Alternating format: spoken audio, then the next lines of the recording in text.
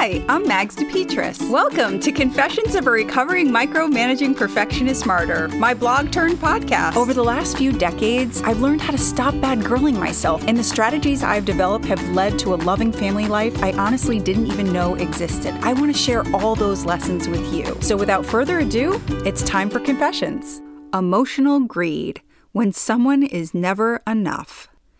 The notion of emotional greediness was recently introduced to me. I had never heard the term, but I love the idea of attaching the word greed to needing more from someone than they're capable of giving. Mostly because just like something else, someone else will never heal the emptiness inside of me. Sure, I am certainly allowed to want more, but is wanting more serving me?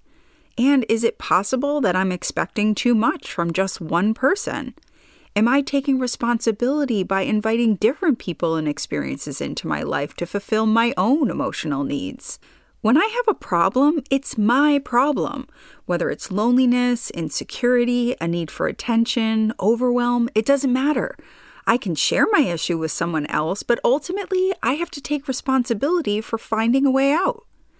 Everyone is always changing and evolving. Maybe someone was able to give me something at one point that they just can't give me right now. Maybe my needs are changing.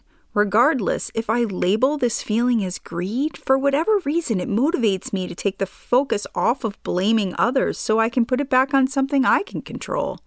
My own emptiness and what I'm going to do about it. There's a difference between getting what I deserve in a relationship and always demanding more.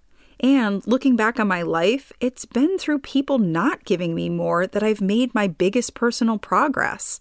It did, however, have to get pretty bad before I was ready to look at myself and make changes. But that process launched me out of my victimhood. I was able to go out and learn the multitude of things I need to truly feel fulfilled. And here I thought it was all their fault. Once again, I stand corrected.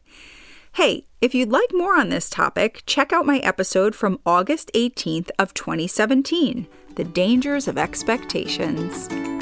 Okay, if you're anything like me, you didn't even think about subscribing to this podcast, so this is your reminder. Please subscribe, rate, review, and tell your friends. And also, head over to magsdepetris.com. That's Mags, DEPETRIS.com to subscribe. There you can stay up to date with everything that's going on at Confessions. Have a wonderful day and take care.